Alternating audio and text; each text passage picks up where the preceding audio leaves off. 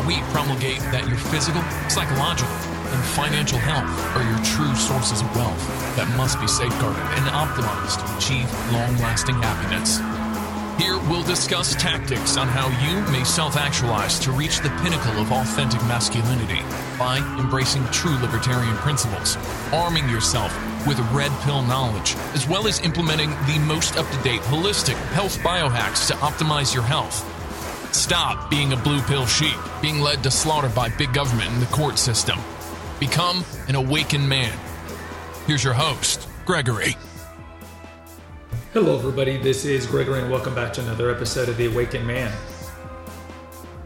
I hope you're doing well today. Today we're going to go to the very unfortunately deep well that are toxins in our life and talk about PFASs, or we'll call them here PFASs. I wanted to do an episode on this because this is very consistent with what we've talked about, especially early on in The Awakened Man back in 2018 when we had episodes on all the different, sadly, chemical toxins that have leached into our daily life and into our water. So this would be parabens, this would be heterocyclic amines, this would be, of course, plastics and plasticizers, or things that are even added to our water like fluoride. So the reason I wanted to do this, the kind of genesis of this, is that there was a new study that came out this week. I saw it in the Wall Street Journal, that there's a new study that says that 45% of Americans drinking water has PFAS in them. And so we're going to glean off, like in the olden days of this podcast, we're going to be gleaning off an article from the USGS, which is the United States Geological Survey. Tap water study detects PFAS forever chemicals across the United States. At least 45% of the nation's tap water is estimated to have one or more types of the chemicals known as per- and polyfluorinated alkyl substances, or PFASs, according to a new study done by the USGS. There are more than 12,000 types of PFASs, not all of which can be detected with current tests. The USGS study tested for the presence of only 32 types. Now, before we get to the article, you're like, well, what are they? How can I eliminate these things? Where would you find most of these things? These are going to be nonstick cookware, water-repellent clothing, stain-resistant fabrics and carpets, cosmetics, firefighting foams, and products that resist grease, water, and oil. These are just a couple of things. These are just a couple of things where you'd find them. And the PFASs are considered to be possibly carcinogenic. So we've talked about the International Agency for the Research on Cancer. This is a branch of the World Health Organization, and their sole job is to classify different products or things that are created by us or just in the environment and how carcinogenic or cancer-causing they are. So we have episodes here on that. We have articles here at Naturopathic Earth about this. So category 1 is directly linked to cancer. So obvious ones there would be, for example, cigarette smoking and alcohol drinking. 2 would be possibly carcinogenic. 2A is likely carcinogenic, but they're not going to say emphatically that it does cause cancer. 2B is possibly. So PFASs are in the 2B. 2B. So the IARC says, based on the limited evidence, it can cause testicular and kidney cancer, immune system issues, weakened immune systems, among other things. So you might know, we talked about how, I think we had an article we did about 4 years ago, how DuPont or whoever was the main, I think it was Teflon. Yeah, because Teflon is a brand name. I think DuPont makes Teflon. How they're like, oh, we're getting some backlash. People are actually figuring out that non-stick stuff is not good for you. So by 2029, we're going to phase out all Teflon from our non-stick cookware. Now, okay, some people would say, well, that's great, kudos. But B, why is it going to take you 10 years? Because if you really cared about our health, you would take it out as quickly as you can. And B, they're just going to put on another non-stick chemical because this is where they make their money, is by having cookware that is easy for us to make. Now, we talked about this with plastic recently, the switch, the bait and switch, where they take out BPA but put in BPS. So it's the same thing here. And in credit, I do, and you can go to, let's say, Target and buy nonstick cookware that'll say PFAS free or PFOA, which is a branch of PFAS, free. And these are what you should be getting if you're not wanting to use like the classic camping cookware, stuff like that. And you think of carpets, we're like, oh, I don't want a carpet. Well, when my kid spills Kool-Aid, well, again, this comes at a cost that we don't think about it. It's always about convenience. But let's get to the article. Because there's some parts of the country that have worse water levels, detection of PFAS than others. This USGS research marks the first time anyone has tested for and compared PFASs in tap water from both private and government-regulated public water supplies on a broad scale. Those data were used to model and estimate PFAS contamination worldwide. PFAS are a group of synthetic chemicals used in a wide variety of common applications, from the linings of fast food boxes and non-stick cookware to firefighting foams and other purposes. So speaking of fast food boxes, we did an episode here, I should say, about 2 years ago, how Whole Foods was caught having PFAS lining in their cardboard containers. If you've ever gone there to get to their salad, they have those wooden containers, and they were found to have PFAS. Now, part of you are like, well, who cares? McDonald's does, everybody does. That's true, but Whole Foods, remember, Whole Foods makes a promise that their food isn't going to have monosodium glutamate. Is it going to have any of the petroleum-based food dyes like Red 40? Is it going to have aspartame? So you can go to their website and they have a list of chemicals, preservatives that they guarantee won't be in their food, but yet they have PFAS-laden stuff for their takeout. High concentrations of some PFASs may lead to adverse health risks in people, according to the USPA. US EPA, I should say. Research is still ongoing to better understand the potential effects of PFAS exposure over a long period of time. Because they break down very slowly, PFASs are commonly called forever chemicals. Their persistence in the environment and prevalence across the country make them a unique water quality concern. Quote, lead scientist. USGA scientists tested water collected directly from people's kitchen sinks across the nation, providing the most comprehensive study to date on PFAS in tap water from both private wells and public supplies. This study estimates that at least one type of PFAS of those that were monitored could be present in nearly half of the tap water in the U.S. Furthermore, PFAS concentrations were similar between public supplies and private wells, so even private wells. So if you're like, well, I got a private well, I live in rural Ohio, well, they're everywhere because they're leaching in. The EPA regulates public water supplies, and homeowners are responsible for the maintenance, testing, and treatment of private water supplies. The study tested for 32 individual PFAS compounds using a method developed by the USGS National Water Quality Laboratory, which we're not going to cover. Scientists collected tap water samples from 716 locations representing a range of low, medium, and high human impacted areas.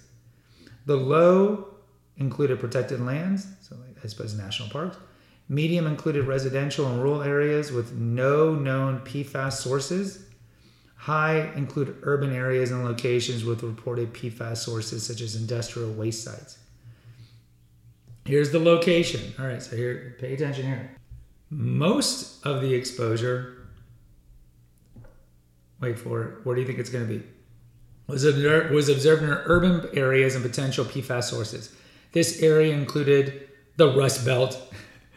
It's going to be Great Lakes, Eastern Seaboard, the Great Plains, and South, Central, and Southern regions of California. The study's results are in line with previous research concluding that people in urban areas have a higher likelihood of PFAS exposure. USGS scientists estimate that the probability of PFAS not being observed in tap water is about 75% in rural areas and about 25% in urban areas. So I'm looking at the map, and I will put a link if I remember. So you'd be surprised. The Eastern Seaboard is littered. New Jersey, which is known, of course, to have a lot of chemical factories, it's always been that way, is just completely covered. So it's an interesting map. It's mostly going to be everywhere from southern Delaware to Boston is covered. High concentrations of PFAS in the water. Also, central highlands of South Carolina is pretty high. Central Florida is pretty high. Chicago's pretty high. Minneapolis, St. Paul's high. Denver and north of Denver is pretty high. SoCal's high. San Francisco's high. Portland's relatively high. And then Texas, People's Republic of Texas here, not high. Not high at all. Let's listen to what other scientists and watchdog agencies have said. Elsie Sunderland, a professor of environmental chemistry at Harvard, said that this study findings were alarming but cautioned, "I'd be careful in extrapolating that conclusion to the entire country since the sample size was too small."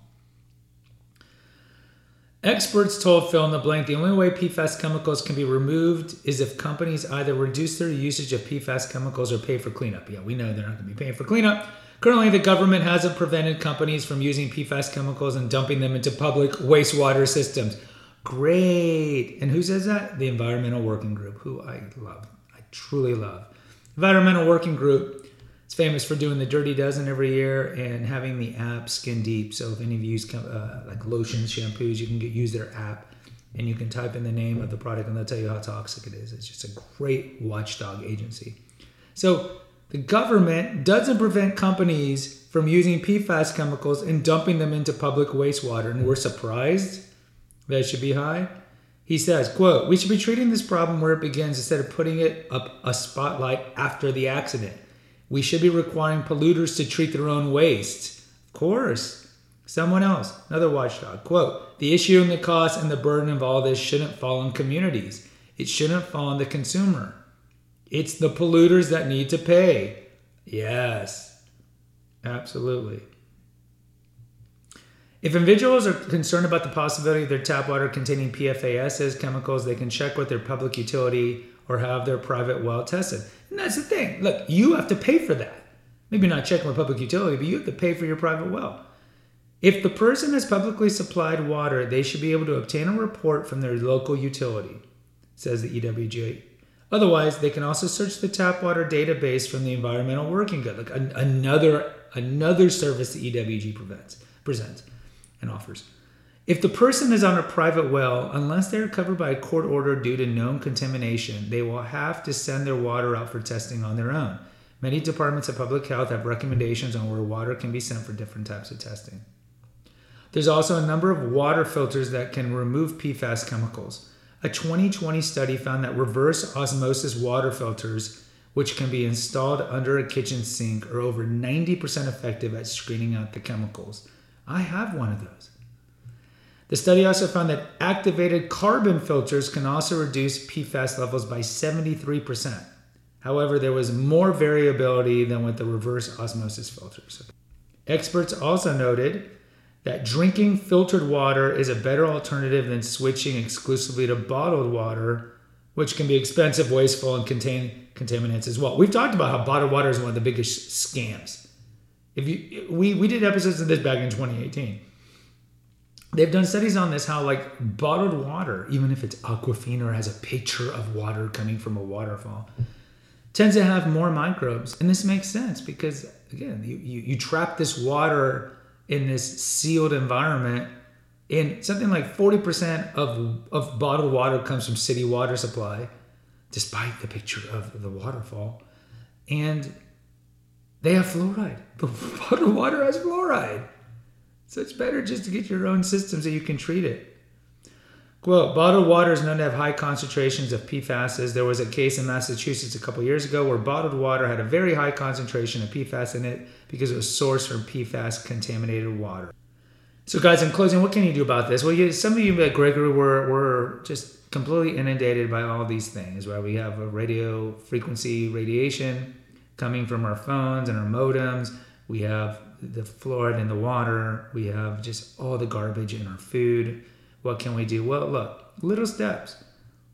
In the future, don't get flame retardant mattresses. Don't get stain resistant carpets. These things that bring these things in there. And you can look at the map. I'll attach it. Don't live in these areas that have high concentrations because, look, I mean, there's a reason why 1 in 2 men will be diagnosed with cancer in their lifetime and 1 in 3 women. It's just our body is inundated by these carcinogens, whether it be fluoride, whether it be the plasticizers, whether it be the preservatives in our food, whether it be the the food dyes, whether it be antibiotic shot up food, or just so many things, RBGH put in our dairy, that we just have to be vigilant. Our body is important, clearly, and we want to take care of it. And it's more important than spending all of our days on Reddit or YouTube or watching Disney. So let's try to make a concerted effort. Try to get the money to buy a reverse osmosis thing. Also, get a fluoride filter for your shower. You can screw it on because that reduces most of the fluoride that you get. And just try to make an effort. And like G.I. Joe used to say at the end of each of their episodes, knowledge is power. Knowledge is power. Actually, I think Schoolhouse Rock used to say that. Knowledge is power.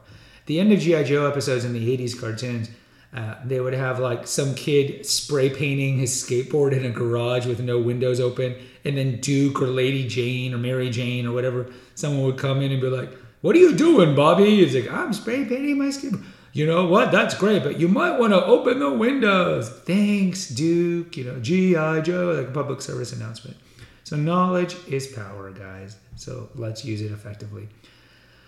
Guys, go to the Cinema Rag. It's my new movie podcast. If you like movies, check it out. Rate and review. Please rate and review here if you haven't done so already. If you're somebody that's new to this channel, there's a link in the episode notes if you want to make a donation. There's also a link to the website which hosts all 4 of my podcasts.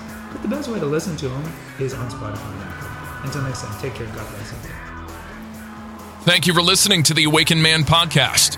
Find us on Facebook at the Awakened Man Podcast page. Subscribe and post an honest review on Apple Podcasts, and consider donating to our crowdfunding account. And remember, freedom is better than Needham. Until next time.